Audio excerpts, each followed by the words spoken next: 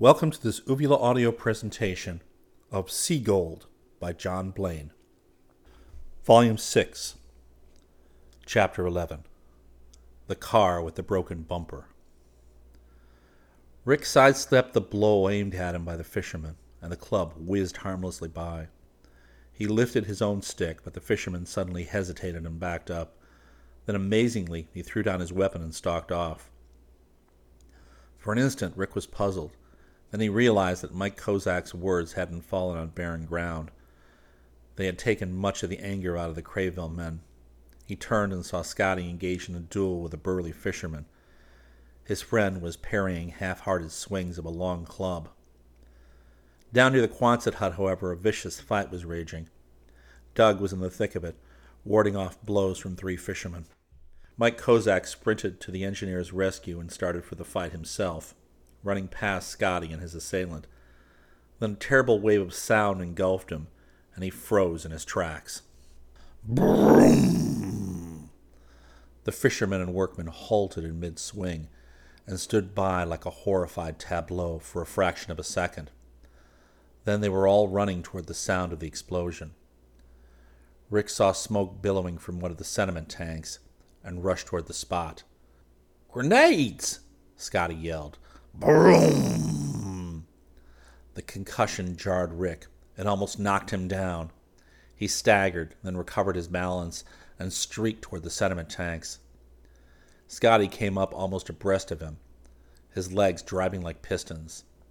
Smoke blanketed the tanks now, and a workman staggered out of the veil and fell headlong. Rick turned to help him, and from the corner of his eye he saw two running figures crossing the field next to the plant. Then, noting that Scotty was almost at the fallen workman's side, Rick turned again toward the field and the two sprinting men, and he recognized them instantly. Fred Lewis. There was no mistaking that black suit and gray hat, and the other was Tony Larzo. Rick sprang after them. They reached the road while Rick was still far behind. He saw Lewis run down the highway toward the town, and saw Tony dash across into the brush on the other side. They were the grenade throwers. He was sure of it. For an instant, Rick hesitated, unsure which of them to follow. Then he kept going after Fred Lewis. Tony was only a hireling. Perhaps Lewis was the boss. He had to stay with him. If somebody had actually seen the grenades thrown, they had Lewis cold. Rick reached the road and saw the black-suited figure 100 yards ahead, still running all out. The boy increased his stride, arms and legs pumping as he tried to catch up. Lewis swerved into a patch of woods, and Rick ran off the road, intent on cutting him off. A car engine roared. Through the trees he saw a black sedan spurt forward, reach the road, and turn toward town. He let out a yell of frustrated anger. Lewis was getting away. The black sedan's tires screamed on the pavement as it turned the corner onto the road, and then it was gone, leaving him standing helplessly, staring after it. He caught a glimpse of a yellow license plate and knew that it was a New York car, but the sedan had gone too fast to give him time to get the license number. He had also noticed that the bumper was hanging on one side as though it had caught on something and pulled free. He certainly couldn't follow the car on foot, and then inspiration struck him. The Cub, of course. He turned and ran back, angling toward the waterfront. He reached the plant running hard and looked around for Scotty. Workmen and fishermen were gathered at the sediment tanks. He let out a yell, but nobody looked up. They were too occupied with the bombed tanks. He didn't have time to turn aside. He kept going, running down the beach toward the plane. In a moment, the ropes that tied the Cub to driftwood logs were free, and the warning device disconnected. He advanced the throttle and turned on the switch, then ran around to the front and swung the propeller through. The well-kept engine caught at once. He jumped in and jazzed the throttle, an anxious eye on his engine temperature. For a moment he waited, giving the engine a chance to warm. Then he taxied to the end of the strip, kicked the tail around, and pushed the throttle far forward, holding the plane on the brakes. The tail came up under the propeller blast, and he released the brakes, silently praying. The engine coughed once, and his heart almost stopped. But the little plane responded, leaping into the air in a full stall takeoff. In a moment he was climbing parallel with the beach. thought he saw Scotty run out of the group around the sediment tanks and wave, but he wasn't sure. Then he settled down to the business of finding the black sedan. He swept low over the town, watching the roads. There was no sign of the quarry there. He banked around and followed the road that led out of town toward Milford. In a moment, he picked up the black sedan, racing along the highway. And then, from the other direction, he saw 2 state police cruisers heading at top speed for the plant. A little late, Rick thought bitterly. But it wasn't their fault. Not 10 minutes had elapsed since Doug had phoned, although it seemed like half a day. He glanced at his watch. It was 12:11. He banked in lazy circles, always keeping behind the fleeing sedan, and tried to reconstruct what had happened. The fight must have been staged as a cover-up, just to make an opportunity for Tony and Lewis to bomb the plant. That had to be the answer. He shook his head over Tony's defection, but it provided a lot of answers. All the accidents at the plant had undoubtedly been his doing. He could even have adulterated the cement for the pressure dome. It was likely he had, and no one had suspected him. It certainly seemed certain now that Tony had been one of the men who locked them in the fractionator. The Milford turnoff was just ahead. Rick watched the sedan speeding along the black ribbon of road toward the fork ahead and waited for it to make the turn. But the intersection passed and the sedan kept going. He knew then that Lewis was making for the Merritt Parkway. The Cub whirled in lazy circles, always behind the sedan so Lewis couldn't see it. Rick hoped he would stop somewhere, giving a chance to put the Cub down and phone for help. Once Lewis got on the Merritt Parkway, the chance would be gone. He could lose the Cub by turning off at any of the towns en route and vanishing from sight in the maze of city traffic. The black sedan seemed to crawl along toward the Parkway entrance, but Rick knew it was going very fast. He watched closely as the car edged onto the concrete parkway and picked up speed again, heading south. If Lewis turned off at Bridgeport, there would be no chance of following him. He had to get a car or lose his quarry. Rick made an instant decision and swung south, turning seaward to pick up Steve's airport. There was another entrance to the parkway toward the airport. He could borrow a car and wait at the entrance until Lewis passed. He gave the little plane all the throttle it would take and left Lewis far behind. In a few moments he was losing altitude to come in for a landing. The ground came up and the wheels touched in a tail-high landing. He kept flying speed as he made a wide turn for the hangar, not letting the tail drop until he was almost at the door. Then he killed the engine and braked to a stop right in front of the gas pumps. He was out of the plane before it stopped rolling. Steve Hollis came out of the hangar wiping his hands on a bit of waste. "Rick, what the heck kind of landing was that? That ain't the way I taught you." "Listen, Steve, I have to have a car. Lend me yours, will you? It's important. I can't explain now. Only I'm chasing somebody." Steve's calm eyes gauged the measure of Rick's excitement, and then he nodded. "Take the coupe. The keys are in it. And for the sake of my needy family, bring it back in one piece, will you?" "I'll be careful," Rick called over his shoulder. "Will you take care of the Cub?" "Roger that." He noted as he started the coupe that the tank was full. That was good. He wouldn't be delayed by having to stop for gas. He shifted and shot the car across the apron and turned onto the highway. A half-mile up the road, he took the turn that led to the Merritt Parkway. The black sedan was somewhere between the Crayville entrance to the parkway and the one he would take. There were no exits in that stretch where Lewis could turn off. Rick planned his strategy. With any kind of luck, he could stay with the black sedan until Lewis reached a destination. He couldn't guess what would happen then, but he could hope for a break. He drove the coupe onto the twisting ramp that led to the parkway, then pulled over to the side, well back from the actual entrance. Now, to wait until the black sedan passed. Rick was sure Lewis wouldn't suspect he was being trailed. He probably had watched the road behind him from Crayville to the parkway. He had seen nothing. He wouldn't be suspicious. Cars whipped by as Rick waited. He kept close watch of the southbound traffic until he saw the black sedan with a broken bumper. He caught a glimpse of Lewis's white face. Then he moved into the stream of traffic and settled down to the chase.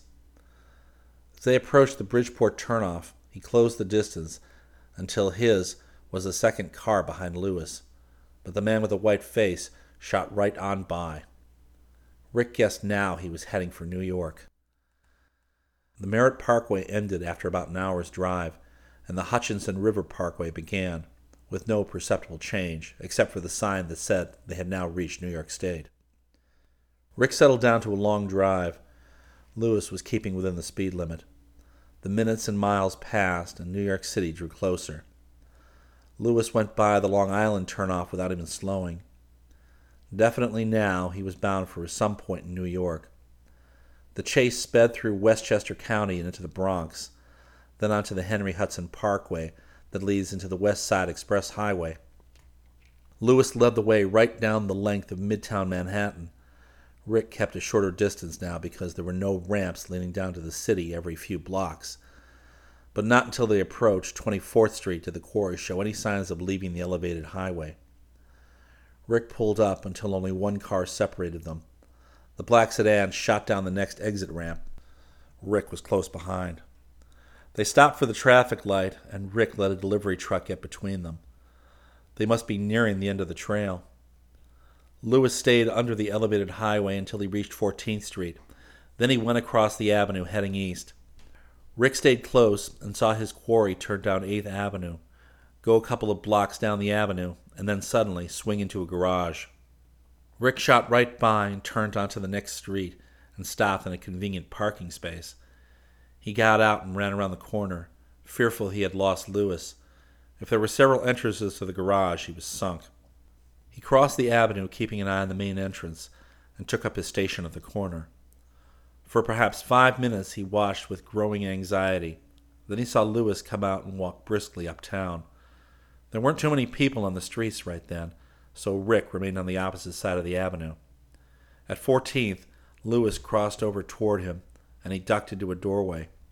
Lewis still walking briskly, headed east. There were more people now. Rick closed the distance, afraid of losing Lewis in the crowd. At the next corner, Lewis went into a cigar store. Rick peered in cautiously and saw him in a phone booth. He would have given much to hear that conversation, but he didn't dare try to get any closer. Presently, Lewis came out, only to go into a Subway kiosk. Rick hurried after him, fishing for a nickel. He didn't have one. He shoved a $50 at the man in the booth and got 10 nickels back. He dropped one in the turnstile and hurried after the white-faced man.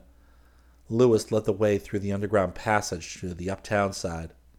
Then he waited on the express platform. Rick watched from behind the shelter of a steel pillar. It was easy to follow now. When Lewis got in the subway car, Rick got in the other end. When Lewis got off at Times Square, Rick followed, keeping a few people between him and Lewis. Lewis strolled uptown, taking his time. Rick sauntered along 50 yards behind him. He wished he could dare to duck into a phone booth and call the plant, but he would lose the trail. He wished, too, he had stopped to pick up Scotty.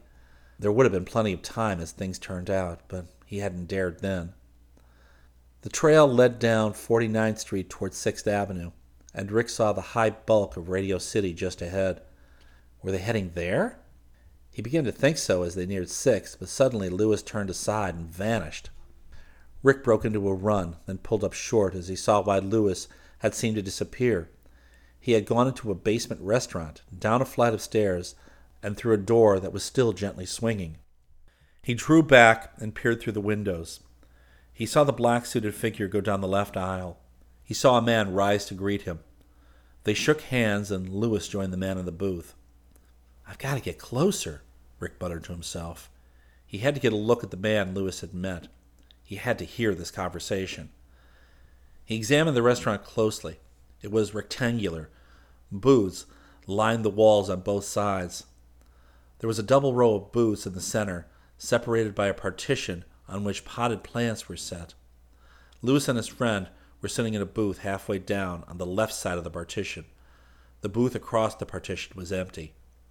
Rick took his nerves in both hands and walked down the 4 stairs to the restaurant door. Chapter 12. The Manila Envelope. Rick had seen that Lewis was sitting with his back to the door. He took out his handkerchief and held it to his nose in an attempt to hide his face, in case the 2 men in the booth looked up. Then he went down the aisle to the right, crouching low. He slid into the booth across the partition from them. Not until he was seated, his head concealed by the row of potted plants, did he breathe freely again. Then he slid closer to the partition and took stock of his surroundings. The partition that separated him from the two men came up to about eye level. On top of it were plants, an effective screen. Rick saw that the wall on both sides were set with tall mirrors. By looking up, across the potted plants, into the mirror on the opposite side, he could get a good view of the two men. Of course, it worked both ways. If they looked over his head at the mirror on his side, they would see him. But they were busy, intent on their conversation. Rick strained to hear what they were saying. Hello, kid. What would you like? Rick almost jumped out of his skin before he realized it was only the waitress. He gave her a shaky smile. Milk and a ham sandwich, please. The mirror showed him that Lewis's companion was a man slightly past middle age, well-dressed and with a look that Rick thought of as well-fed. Not fat exactly, but inclined to pudginess. His face was clean-shaven and pink, as though he had just come from the barber. Everything about him indicated wealth and self-confidence. His voice was rather high, but with a commanding timbre. "And then what?" he asked. "Well, Tony met me in the field, and I gave him the grenades. He knew just where to throw them. He made 2 direct hits. They won't be using those tanks again." "Good. We'll give them a few days. Then I'll issue instructions to take over. You've done well, my friend. Now how about your men?" "Tony is all right. We can trust him, and I've paid him well. But I'm not so sure about Stoles. He's a weakling. If they put pressure on him, he may talk." "What do you intend to do about it?" "I'll take care of him, never fear." The waitress placed the sandwich and milk before Rick. He handed her a $1 bill, not wanting to bother fishing for change.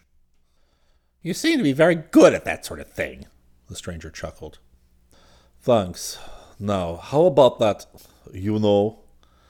Rick accepted the change and thrust it into his pocket. He gulped the milk, not taking his eyes from the mirror across the top of the plants. The stranger chuckled again. "I keep my word. I promised you your passport to freedom if you came through for me. You'll have it, and that job is yours as soon as I complete arrangements." Rick saw the stranger take a briefcase from the seat next to him. He opened it and produced a large manila envelope. Then he took out what seemed to be photographic prints and negatives and leafed through them, chuckling softly to himself. "It was a good day when I got hold of these," he said. "They've kept you faithful to me, my friend." "Just give them to me." Lewis's voice was low and intense. "Of course." The stranger stuffed them back into the envelope and pushed them across the table. "You see, I've included the negatives. Evidence of my good faith, my friend."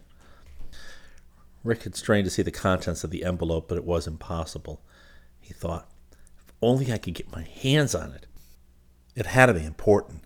It had to be evidence of the whole plot. Otherwise, how could the stranger have held it over Lewis's head to force him to obey? For an instant, he thought of snatching it, but they would be on him in a second. He pushed close to the partition, and the change in his pocket tinkled. Then inspiration struck him. If he could divert their attention, he had to get that envelope. He just had to. His glance went swiftly around, searching for an idea, and then he found it under the table. The partition stopped about 6 inches from the floor. By bending low, he could see the feet of the men in the next booth. Lewis was moving his feet as though getting ready to leave. It had to be now or never. Rick took a handful of change from his pocket. He bent low and flung the coins under the partition. They rolled and clanged on the hard floor with a noise that made everybody look up. In the mirror, he saw the two men lean out toward the aisle. He jumped up, reached across the partition, and scooped up the envelope. Then, with fear and excitement that gave his heels wings, he sprinted for the door. He gained the street and hesitated, not sure which way to run. Then he turned west and ran back the way he had come. As he ran, he tucked the envelope into his belt and buttoned his jacket over it. It was too big to fit into a pocket. Then he threw a glance over his shoulder and saw Lewis emerge from the restaurant and stand irresolute. Rick slowed to a sedate walk, knowing that a run would attract the man's attention. After a moment, he looked back and inhaled sharply. He'd been seen. He broke into a run again, dodging people on the street. Some stared curiously at him, but most paid little attention. Then as he neared 7th Avenue, the crowd grew thicker, slowing him down. He looked back frantically and saw Lewis pounding behind him. Rick tried the street, but cars forced him back to the crowded sidewalk again. He pushed through the crowd as fast as he could and reached the corner of the avenue. The light was against him, but he jumped into the street anyway. A taxi whizzed by, almost brushing him. He leapt nimbly in front of a bus and had to stop short for another taxi. For a few terrible moments he was stranded between the traffic lanes. Then a car slowed and he gained the opposite curb. When he looked back, Lewis was caught in the middle of the street as he had been. Rick sprinted toward Broadway, dodging in and out of the crowd. He just had to lose Lewis. He gained the corner of Broadway and looked back to see Lewis reach the curb at 7th and start up the short block. Rick crossed 49th Street to the north corner. Keep going west, he thought. He might be able to lose Lewis in the alleys west of Broadway. He started across the light, and a brawny arm shoved him back. Cross only with the light, my boy.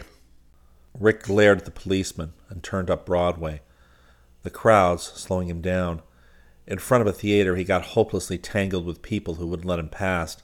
He pushed through somehow, cold sweat starting out on his face. He glanced over his shoulder and saw Lewis again. He saw the dark eyes in the white face and read murder in them. The light was still against him, but he dodged in and out of traffic and reached the far side of Broadway. He was worried now. His superior speed meant nothing on the crowded streets, and if he pushed ahead too fast, there was always the possibility that a policeman might grab him. His racing thoughts searched for a way out, and his eyes came to rest on a subway kiosk. If only a train came in at the right moment.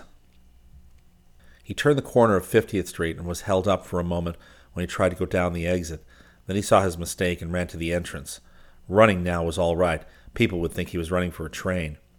He went down the long stairs as though he had wings, fishing for a nickel. And then he remembered that he had thrown all his coins away. He found a bill and thrust it through the wicket, breathing hard, half turned to watch the stairs. The agent took his time, but at last Rick scooped up the change and ran to the turnstile. He put a coin in and pushed through onto the platform. Then he looked around for a passage to the other side of the tracks. He ran to the far end of the platform, looking up the tracks anxiously for the sign of a train. The tracks were gleaming, empty ribbons of steel. There was none. This was a local station with only one platform. He had trapped himself. He was at the southern end of the platform. He put his back against the tiled wall and waited, hoping. If a train came before Lewis did, he'd be all right. Perhaps Lewis had lost him. He might not have seen. And then Lewis pushed through the turnstile. Rick could only wait. He couldn't even seem to turn away. The unhurrying air of the man with the white face had an inevitability to it, as though he knew the end was near. Lewis surveyed the platform. He looked north, taking his time. He looked at the people close to him. He looked south. His piercing dark eyes met Rick's anguished ones. The white face seemed to blur before Rick's eyes. He saw it move toward him, slowly, inevitably. He saw Lewis rub his hands in satisfaction. There was only 50 feet between them. 40. 30. With a strangled yell, Rick threw off the hypnosis that had gripped him. He jumped from the platform and fell, narrowly missing the third lethal rail. He scrambled to his feet and ran downtown along the tracks. And as he ran, he sensed the thrumming of the rails. And he heard a sudden sound filling the tunnel. A train was coming. Chapter 13. Scotty takes a hand. Scotty was sparring with his fisherman opponent when the explosion came. Instantly, their private war forgotten, they raced side by side toward the noise. "That was a grenade!" Scotty yelled. There was no mistaking the sound. He had heard it often enough during the war, and he had thrown plenty of them himself. The fisherman, racing at his side, gasped, "We had nothing to do with this, honest!" Scotty saw Rick running too. Then the second explosion came, and he lost sight of him. The grenades had landed in the two big sediment tanks. leaving them torn, twisted, and shrouded in smoke. He had a moment's thought that this would be the finish of the sea mine plant. Then that was forgotten as a workman staggered out of the smoke and fell. Scotty raced to his side and turned him over. A wet red stain was spreading over the man's shoulder. He ripped the shirt away and called to the fisherman who had been his opponent. "There's a first aid kit in the Quonset hut. Go get it. Lively now, and have somebody call a doctor." He bent to the work of staunching the wound and examined the man for further damage. The shrapnel hole in his shoulder seemed to be all, but it was enough. Scotty's expert fingers probed until he was satisfied that no bones had been broken. The fisherman arrived with the kit, and the others began to crowd around. Doug pushed through and asked, "How bad is it?" "He'll be all right," Scotty said. He selected tincture of merthiolate and swabbed the wound area. Then he applied a compress and bandaged it into place. The doctor would have to probe for the shrapnel. "Go to the Quonset hut and bring one of the cots out here," he directed. "We'll use it as a stretcher." "We had nothing to do with this," one of the fishermen proclaimed. "We want you guys to know that. We found the beds poisoned and we were sore, but we wouldn't do anything like this." The other fishermen nodded their agreement. "I'm sure of it," Doug said. "You were misinformed," Tom told them. "Cooner Stoles lied to you. There'll be no poisonous waste from this plant."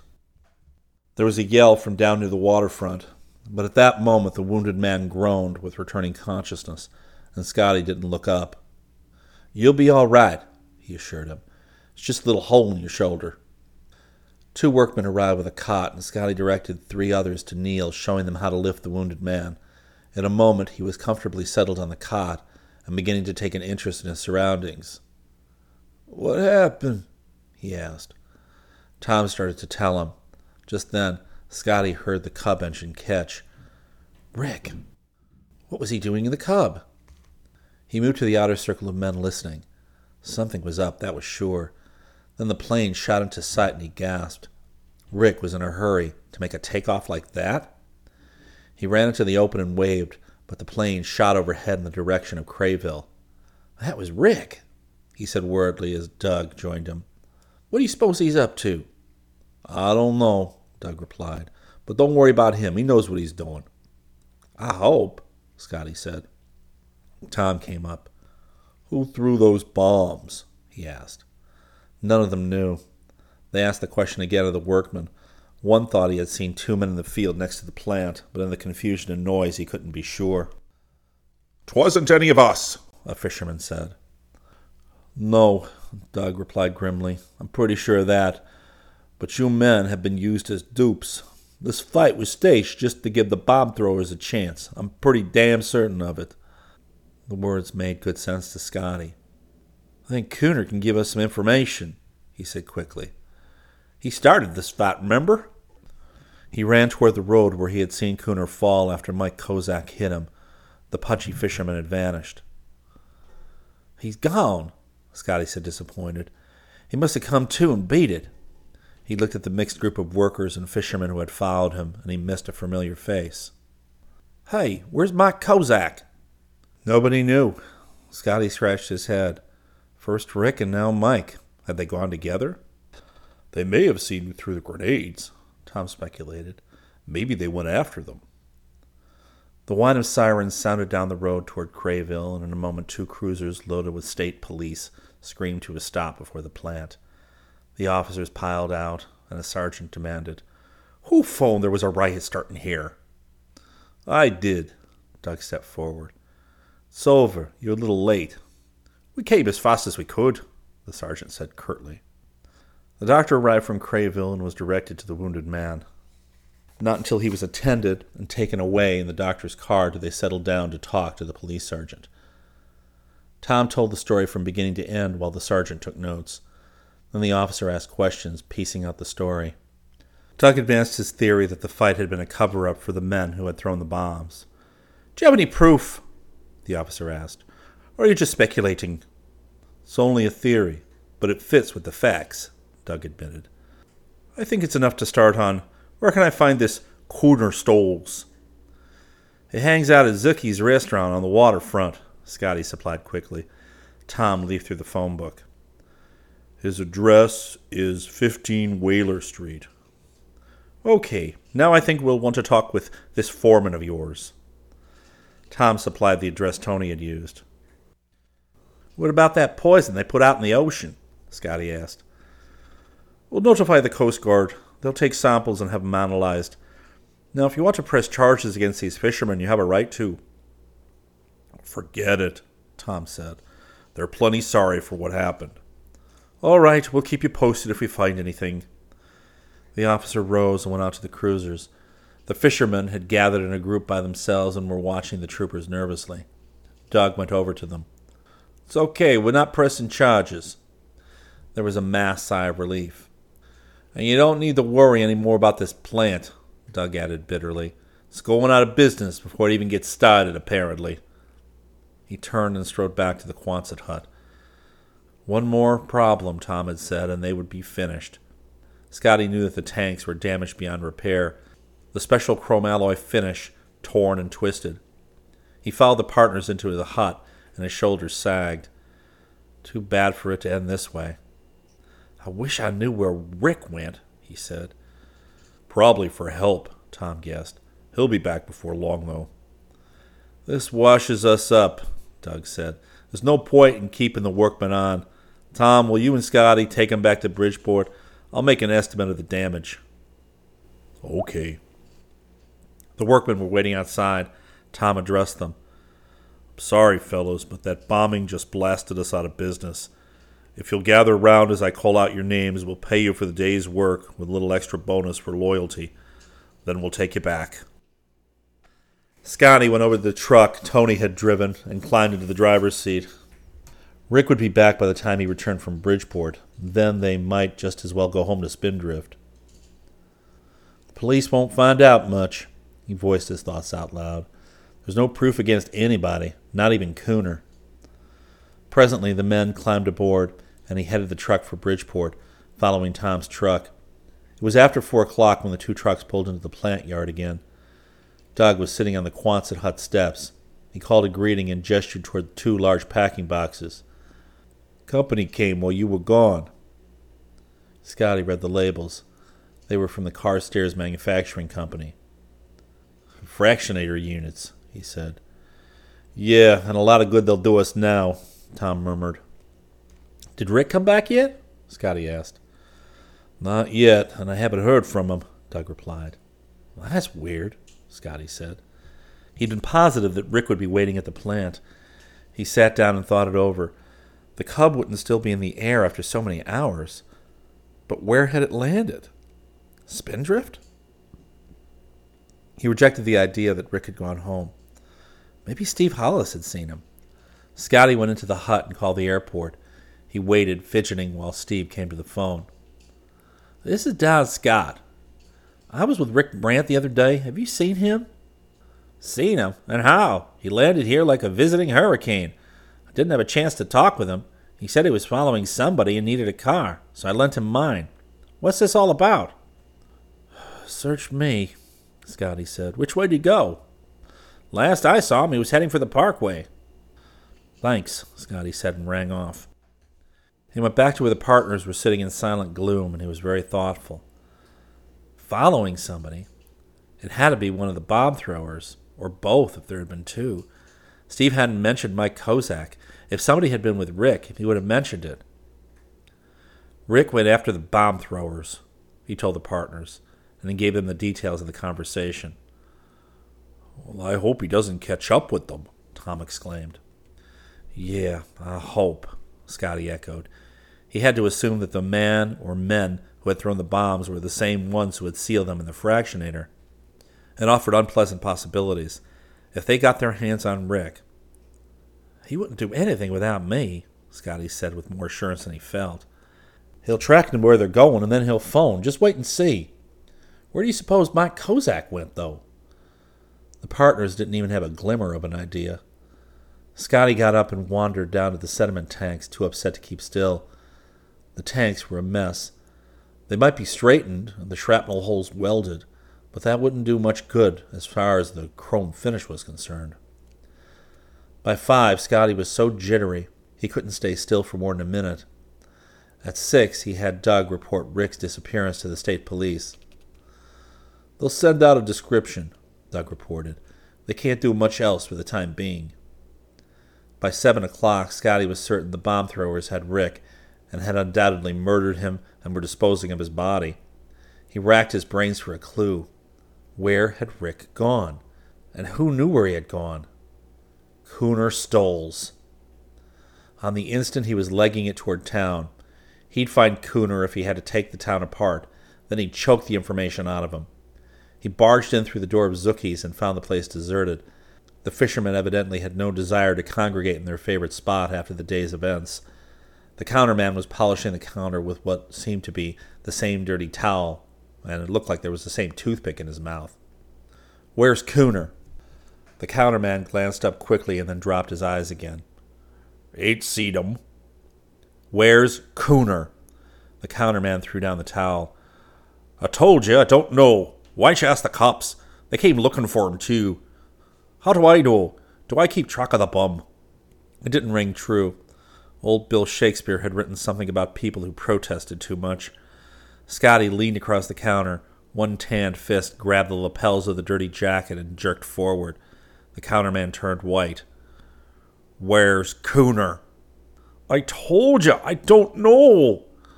The words were a whine. Scotty's fist tightened the lapels. The man's face turned red and choked. "Where's Cooner?" he growled. He cocked a fist back and stared into the counterman's eyes. The eyes shifted and fell.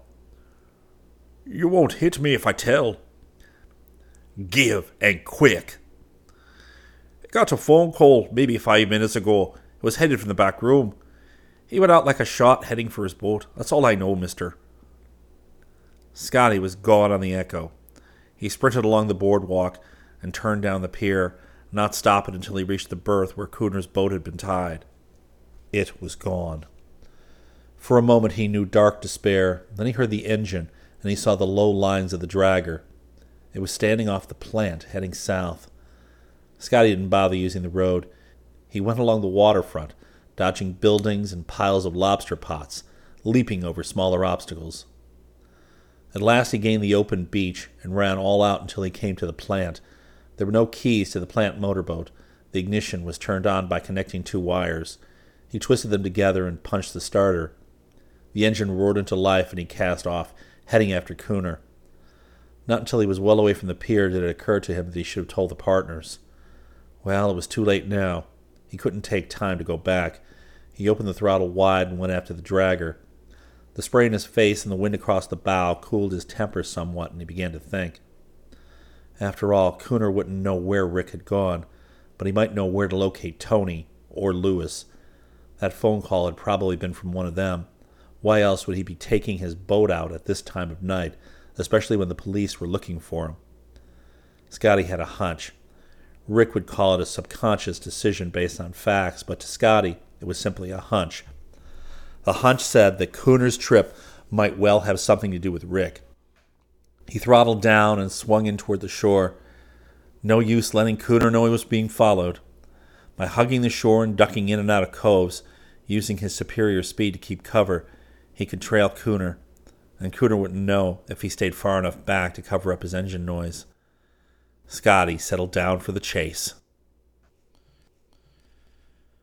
Chapter 14. Fred Lewis's Secret. The subway train roared into the station Rick had just left and groaned to a stop. He looked back, and his heart jumped into his throat and stayed there. Lewis had jumped down to the track after him. Rick ran. His only thought was to put as much distance as possible between himself and the nemesis that followed. He ran until he felt the thrumming of the tracks again. Then he stepped into one of the niches that had been cut into the concrete of the tunnel wall. He saw Lewis duck into a similar niche. Then he flattened out as the train roared past, so close he could have touched it. As the last car passed, he jumped out onto the tracks again and continued his flight. There must be openings leading to the street somewhere. It was hard running on the ties. Once he glanced back, he saw he was gaining a little. Another train roared down on him, and he leaped between 2 pillars to the next track. Ahead of him he saw lights and realized he had run almost to the next station. the Times Square platform. Actually, he had run about 7 blocks. If a train came now, he could leap onto the platform and board it, and Lewis would have to stand in a niche until the train left. But luck was not with him. He climbed up on the platform and ran toward the crowd gathered a little distance down. Some of them looked at him curiously, but it is a peculiarity of New Yorkers that the unusual causes little disturbance. They are too intent on their own business. No one attempted to interfere with the wild-eyed boy, nor with the man with the peculiar face, who climbed to the platform after him. Rick reached the momentary safety of the crowd and sized up his situation. He was on the platform between the local downtown and express tracks. There were stairways leading here and there, but he didn't know where they led. He started running down the platform, pushing through the subway riders who waited, and then an express pulled up into the station. He kept moving as the express disgorged his crowd of passengers, and others began getting aboard. He had to make up his mind in a hurry. He chose the train, pushing in through a door just as it slid shut. He couldn't be sure Lewis was on the train, but he couldn't take a chance. He made his way through the packed crowds, working down toward the extreme front car. The train gathered speed, slowed, and then jerked to a stop. Penn Station. Rick waited until the last passengers left, then pushed his way through those getting aboard. He kept an eye open for Lewis, and he thought he saw him. Yes, Lewis got off the train too and was starting for him. Across the platform, a local pulled in and its doors slid open. The express was still waiting to give people a chance to change trains. Rick faced Lewis, waiting. Lewis waited too, ready to leap either way. The crowd thinned. The local started to close its doors. Rick jumped for it and caught a door as it started to slide closed. He held it waiting. Then he pulled it back and jumped onto the platform again. The door slid closed with a sighing sound. The red lights winked out and the train began to move. And Lewis wasn't in sight. Rick made a wild jump for the express, and an obliging soldier held the door for him. As the express started, the local roared out of the station. He saw Lewis, his face pressed to the car door, and waved jauntily. Success! His quick move had left Lewis on the local. He was safely on the express. Next stop, 14th Street, while the man with the white face had several stops to make. Rick breathed freely for the first time, and an overwhelming weakness made him lean against the car vestibule wall. At the next stop, he left the subway, heading toward the place where he had parked the car. The envelope under his belt crunched as he walked, and he burned with curiosity. He went into a doorway out of the pedestrian traffic and took it from under his jacket. It wasn't sealed. He drew out 3 8x10 photos with as many negatives. The doorway whirled and gyrated and then steadied. Rick stared at the first picture, completely stunned. He looked at it again, refusing to believe what he saw until a careful examination showed him it was true. He sank down on the doorstep and muttered, "Well, I'll be doggoned. Manfred Wessel? But that's impossible." The dark-faced, thin-lipped man in the picture had once worked for Rick's father and had shown every sign of becoming an important scientist. Then he had gone away and had been next heard of in Germany. Rumors said that he had aided the Nazis in development of the robot bombs, but since proof was lacking, he hadn't been tried as a war criminal. Then, when Hartson Brandt and his associates were constructing the moon rocket, a mysterious man with a hideously scarred face had appeared, and with the aid of a traitor on the Spindrift staff, had tried to sabotage the experiment while working on a rocket of his own in an effort to win the $2 million Stone Ridge grant for the advancement of science. Rick's thoughts flashed back to the day of the rocket launching. The man with the scarred face had made a last desperate attempt to destroy the Spindrift rocket, had been captured, and his identity revealed. He was the same scientist who had worked for Rick's father and had later aided the Nazis. Manfred Wessel. His face had been scarred beyond recognition in a chemical explosion sometime in the past. But Wessel had gone away from his captors, eluding Rick and Scotty, and had leapt from the cliff behind the laboratory down to the surf and rocks below. His body had never been recovered, but they had been sure he was dead. They were wrong. By some miracle, Wessel had lived. The proof was in Rick's hands. The first picture was of Wessel as he looked like when he had worked for Hartson Brandt. The second picture showed how he had looked when he tried to destroy the moon rocket, when his burned face had caused the boys to nickname him Scarface. And the third picture was of Fred Lewis. Fred Lewis was Manfred Wessel. These were before and after pictures of a plastic surgery operation, an operation that had been a failure, changing Wessel's face but leaving it colorless, the skin stretched tightly. All at once everything was clear. Lewis, or Wessel, had been the one who had tried to kill them, and he had two good reasons. First, revenge, because Rick and Scotty had discovered his plot to wreck the moon rocket, thus preventing him from winning $2 million, and then later making him a fugitive from justice. And second, he'd been afraid they would recognize Fred Lewis as Manfred Wessel. The second reason accounted for the telegram. He had sent it, hoping to keep them away from Crayville. That was why it had been addressed to Rick. Wessel had known his nickname. Rick knew it had to be true, but it was hard to believe. Hadn't he and Scotty seen Wessel leap to his death?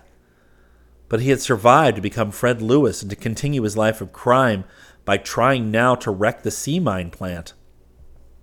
He looked at the pictures again and examined the envelope. Inside he found a slip of paper. I owe you $3,500 for plastic surgery operation. M.W. This was the hold the businessman in the restaurant had on Wessel.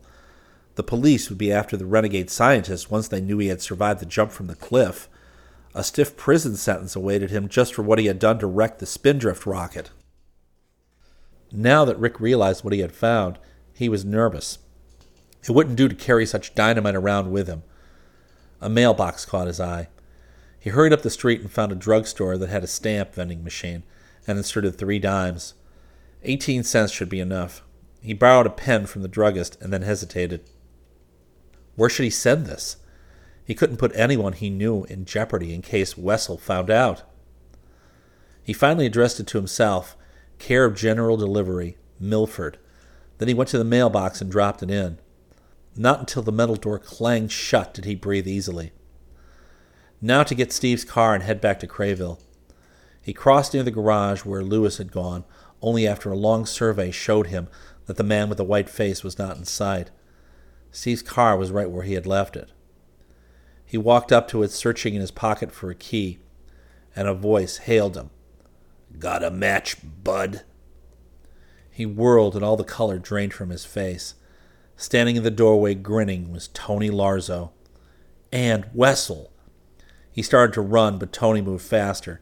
He took Rick's arm and twisted it until he gasped in pain. "Let's go. Into the car, punk." He opened the door and pushed Rick in. "Where are the keys?" Rick's lips clamped shut. He was sick with realizing how easily he had walked into the trap. But he was puzzled, too. How had they known? "Search him," Wessel rasped. He slid in behind the wheel. Tony's hands patted his pockets, found the right one, and came up with the key. "One squawk out of you and you're all done," Tony warned. The coupe swung away from the curb, circled the block, and then turned in at the garage. It was empty except for the black sedan. "Out," Tony commanded. Rick got out. There was nothing else he could do. They marched him into a back room and pushed him into a kitchen chair. Wessel patted his clothes rapidly, then straightened up with a snarl. "Where's my envelope?" Rick stared at him dully. An open hand caught him on the side of the face, sending a wave of pain through him. "Talk!" Another slap. "I can't think," he managed. "Honest, I was so surprised that—" Wessel permitted himself a grim smile. "We thought you would be. You were so smug when you waved at me. I began to think you must have trailed me by car, although I don't know just how. No one followed me from the plant, and if that were true, you must have parked nearby. I left the subway and took a cab directly here. Tony had arrived, and we simply searched until we found a car just around the corner with Connecticut license plates. And now, where's that envelope?" There was no mercy in the white face. Rick knew he could expect none. Wessel hated him, but as long as the whereabouts of the envelope remained a mystery, he was safe. to some extent. They might torture him, but they wouldn't dare kill him. At least that was his hope. He closed his mouth tight and grit his teeth. Another slap rocked him and almost knocked him from the chair. As though through a mist he saw the white face of Wessel and the dark complexion of Tony Larzo. Slap, slap. One side, then the other. The air was pink now, and his eyes couldn't focus. "We can't stay here," Tony's voice said from far away. "Somebody is apt to walk in." "You're right," Wessel said. "All right, Tony, give it to him." Rick sensed the coming blow and tried to duck. The room exploded, then faded into darkness. His limp body sagged from the chair to the floor.